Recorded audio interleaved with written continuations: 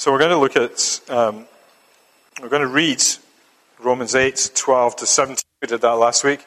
But this time we're going to look at verses 15 down to 17. So I want to read all the verses.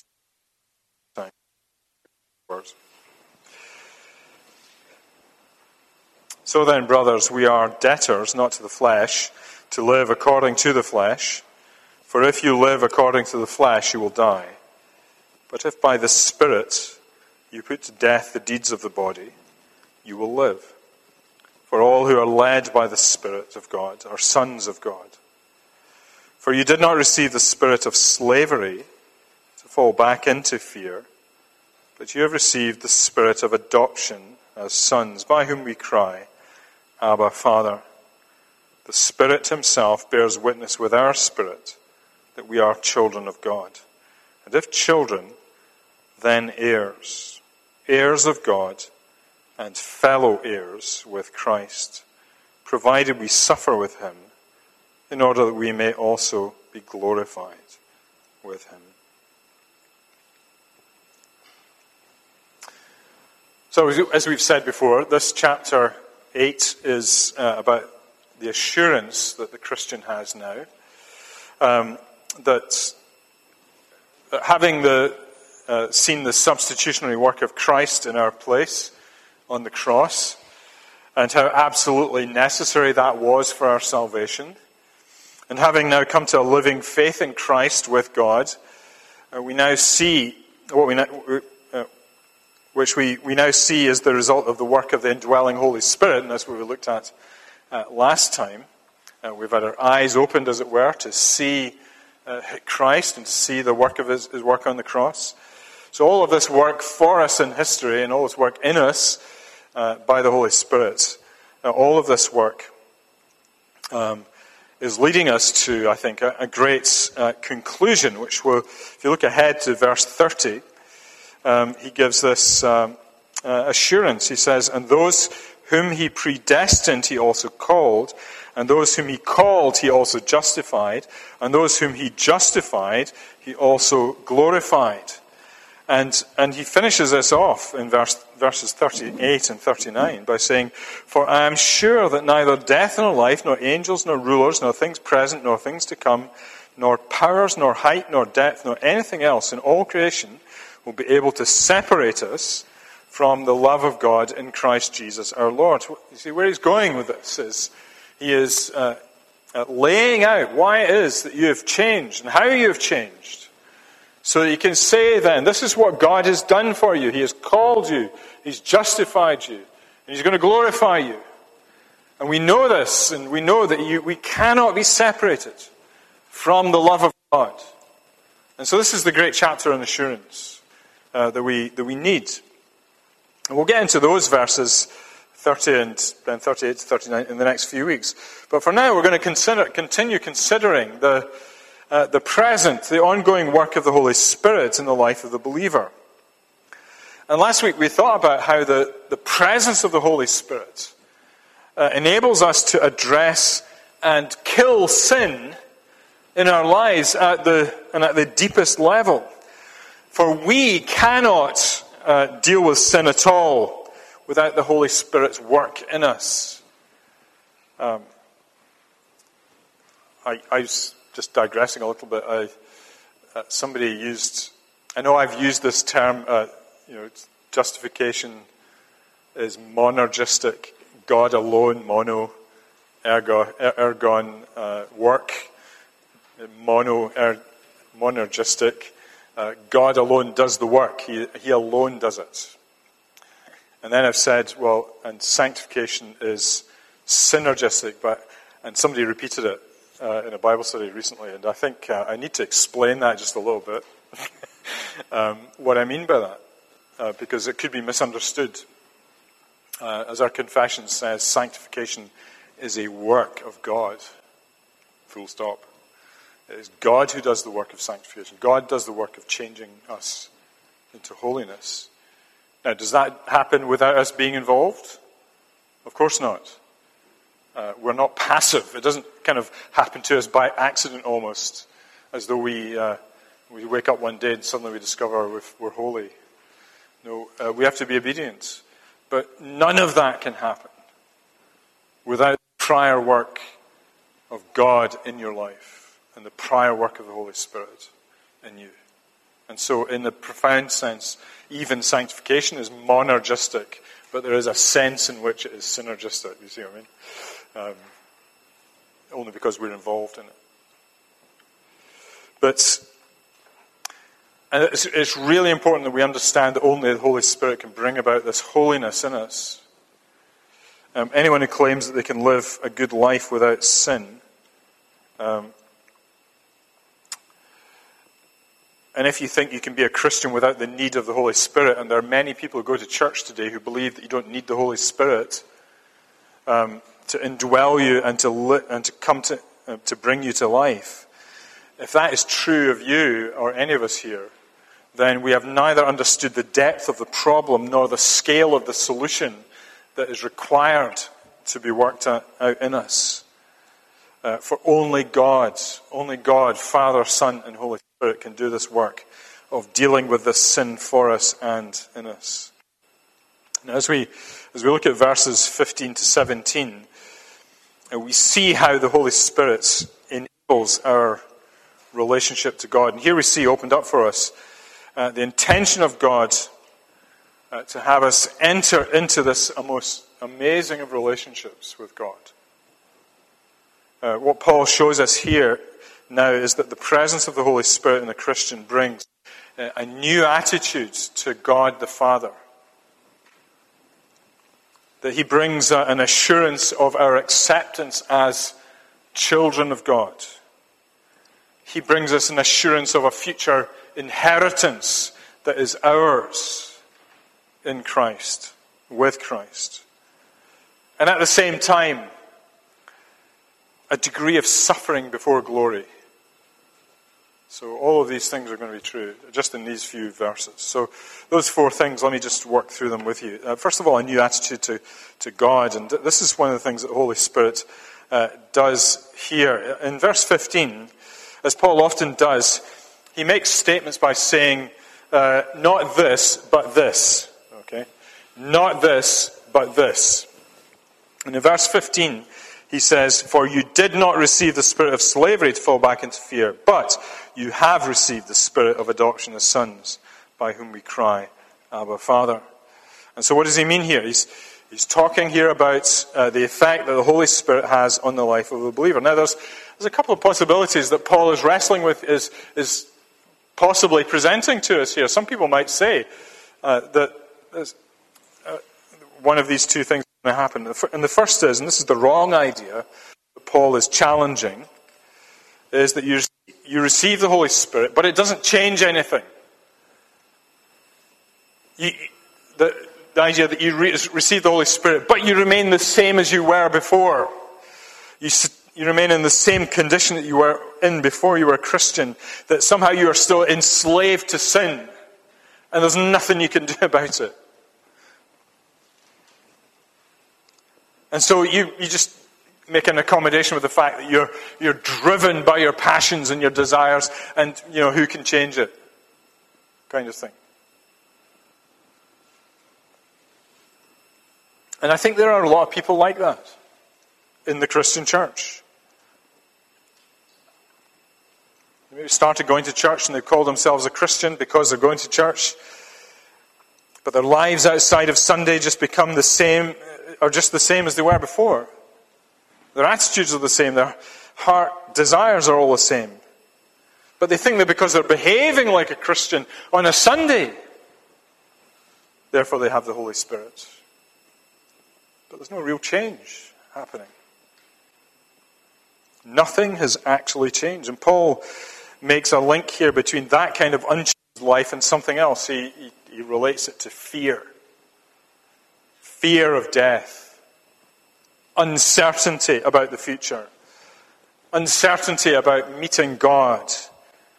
Because you know that he does not kindly on your sin. And a life like that, and it's tragic. The church is so full of people like this who are not certain where they're going. I'm not saying it's necessarily true of anybody in this church, but there are plenty of people in churches all over the country who have no idea where they're going. And they live in the spirit of fear, believing they've been saved. Or believing something's happened to them, but they're not sure they're going to make it at the end.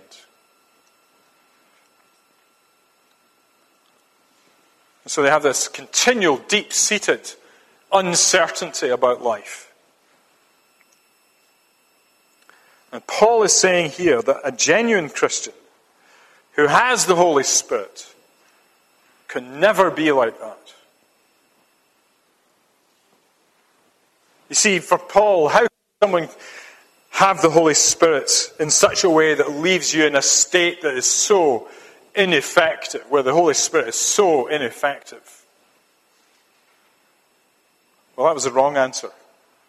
To remain in a spirit of slavery. Here's the right answer. He says, you have received the spirit of adoption.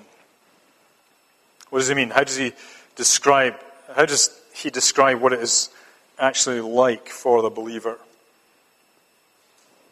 And it's interesting how he shows that. He shows that somebody has the spirit of adoption by how he or she now prays. And the words used are Abba, Father. And Paul is not simply giving a form of words. This is how we address God in heaven, Abba, Father. He's not just giving you the words to say.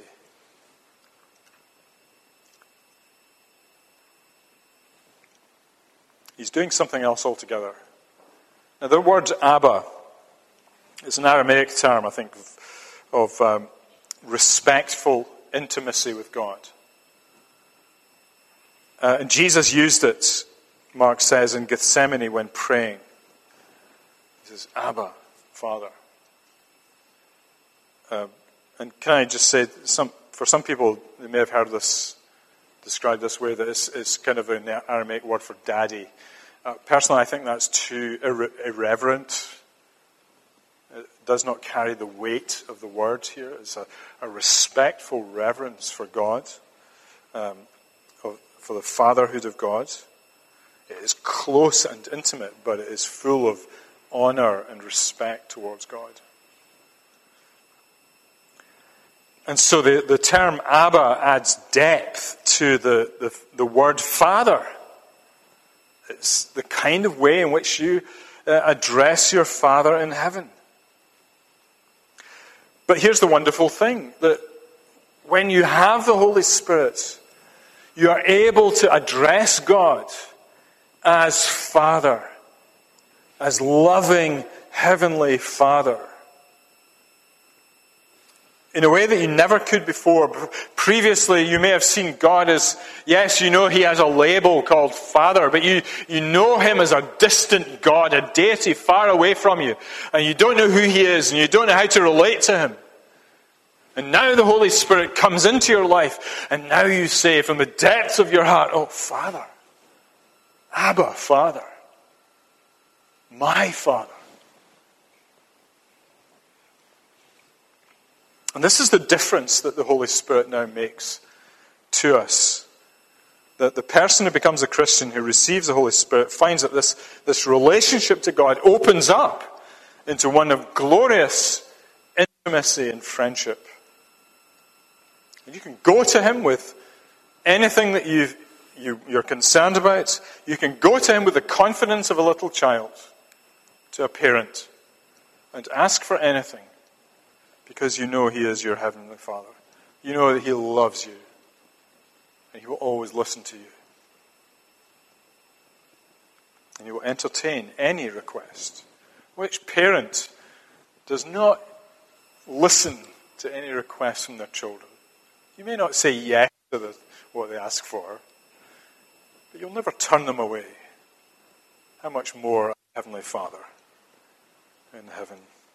So a new attitude to God comes through the Holy Spirit. Secondly, the second thing that comes is a new assurance. This is what the Holy Spirit brings into the life of the believer. Verse 16, the Spirit Himself bears witness with our spirit that we are children of God.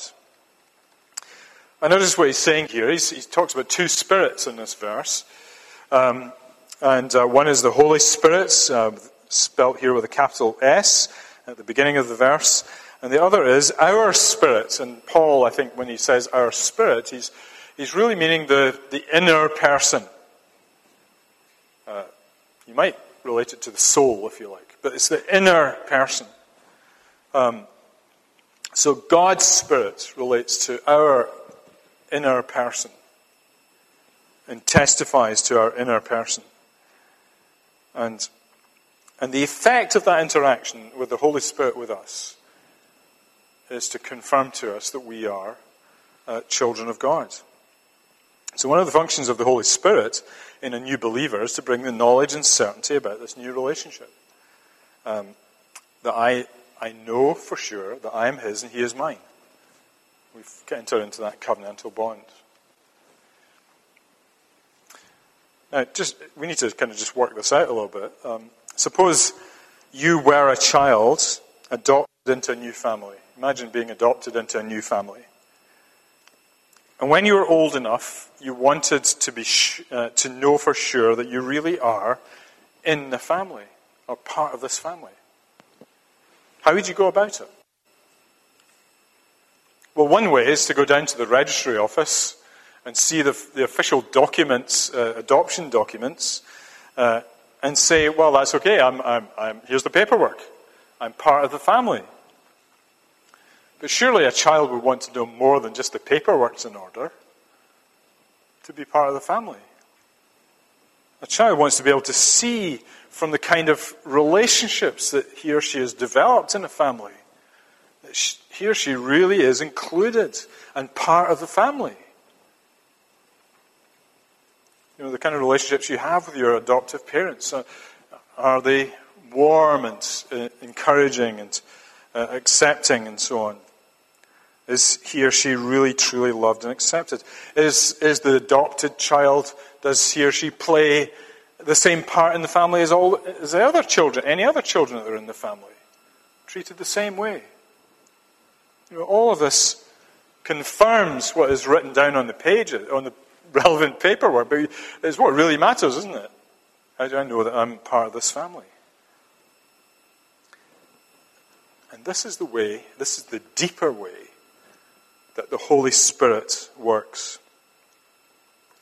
He does not simply say to you, you're a child of God, and show you the paperwork. Somebody could come to me, or you can go to a Christian friend, and I could point to verses for you to try and convince you that God really means what he says. I can show you the promises of God. And I would invite you to believe them and to trust in them with all your heart. But none of that will convince you to believe it. What you need is the Holy Spirit to convince you. So I can give you the verses, but it's the Holy Spirit who's going to convince you that God really loves you and has saved you. That's why we don't say to people, say the sinner's prayer, and you'll be saved. I don't know that. I don't know if the Holy Spirit is at work in your life. You just rattle off those words. Who knows? But it's the Holy Spirit who confirms what is written in his word and says, this is for you. You are mine and I'm yours. So that's how God assures us through the gift of the Holy Spirit. Yes, pointing to the paperwork, pointing to the Word of God, but the Holy Spirit is the one who testifies to us with our spirit that we are children of God. And I'm sure that that's what you and I want to be today. We want to be sure.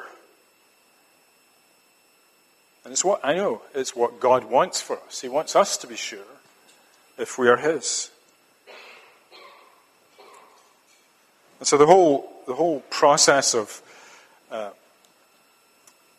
enabling sin to be killed, of creating a new heart, a new attitude of love and heartfelt seeking of God, a new the process of working in us, the assurance that we really are His, all that is part of what God is doing in our salvation.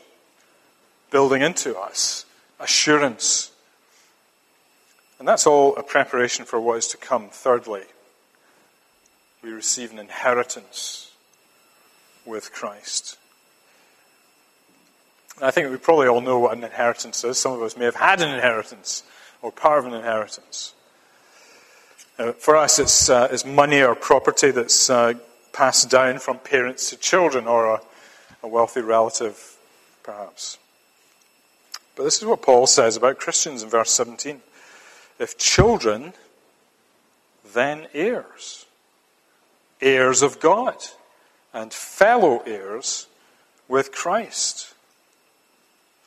In other words, we look forward to receiving something so marvelous, so wonderful, that whatever blessings we receive on earth is nothing compared to the blessings that we're going to receive in glory.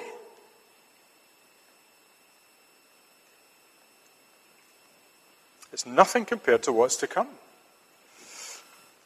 And we will come into a full inheritance from God. Now, what is that inheritance? Well, whatever it is also what Jesus is getting. So whatever Jesus is getting, we're getting. He doesn't go into it in detail here. He says we are fellow heirs with Christ. Now, what is it that he's getting? In some ways, it's possibly quite hard for us to grasp. It's kind of like, I was trying to think of an analogy. It's like trying to explain to a baby in the womb what the world is going to be like. It has no idea. It's going to be great, but it has no idea. The baby has no idea. And I think that's what we're like on this earth. We're being told it's a great inheritance for us to come, but we have no idea what it's going to be like. It's just going to be great, and it's going to be wonderful. And the clue, I think, to this is to consider what Jesus looked forward to after his death. And we see that in his prayer. Remember his prayer in John 17, and he prays to his heavenly Father, and Jesus says, "And now, Father, glorify me in your own presence with the glory that I had with you before the world existed." Just to sum up what this inheritance is, it's the glory of God. It's the glory of God. Jesus looked forward to the glory with his heavenly Father. And that's what we look forward to as well. Because what Jesus receives, we receive. And note this, that whatever the particulars of what we receive, the primary point is that we have it with God.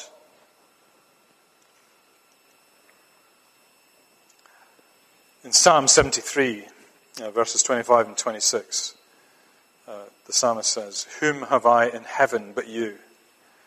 And there is nothing on earth that I desire besides you. My flesh and my heart may fail, but God is the strength of my heart and my portion." That word portion, inheritance. God is my inheritance forever. Psalm 73.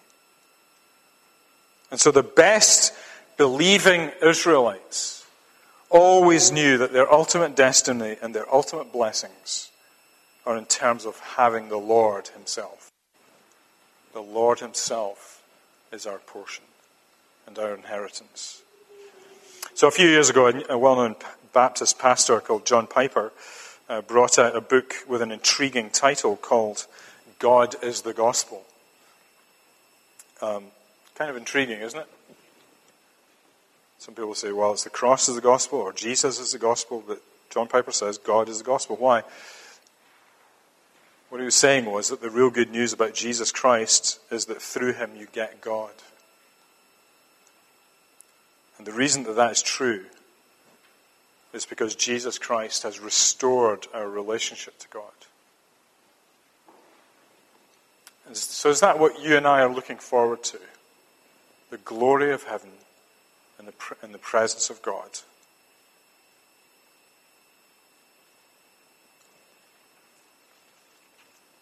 Here's the last thing. The way to this glory is a path of suffering. The way to this glory is a path of suffering. Now, with all this glory that the Holy Spirit will bring us to, one might be tempted to think that we get all the glory now. And there are Christians who think that way, that this Christian life should be nothing but easy blessing, and where there's no problems, we get gift after gift here and now, and there may even come in the form of material and monetary blessings in this life. And there's no shortage of people on the God Channel and TBN or whatever who will tell you that kind of thing. You can have all the blessings now. But the final part of verse 17 brings us to something a little sobering. Because Paul says that this inheritance of ours will be ours provided we suffer with him in order that we may be glorified. You see what he says? He says there cannot be glory to come without first a measure of suffering. Oops. That doesn't sound so good. Suffering before glory. Well, that's what he says. And he seems to be drawing a parallel here. Christ Jesus suffered before he was glorified. Christ Jesus was humiliated before he was exalted. And that's the pattern of our lives. Humiliation before exaltation.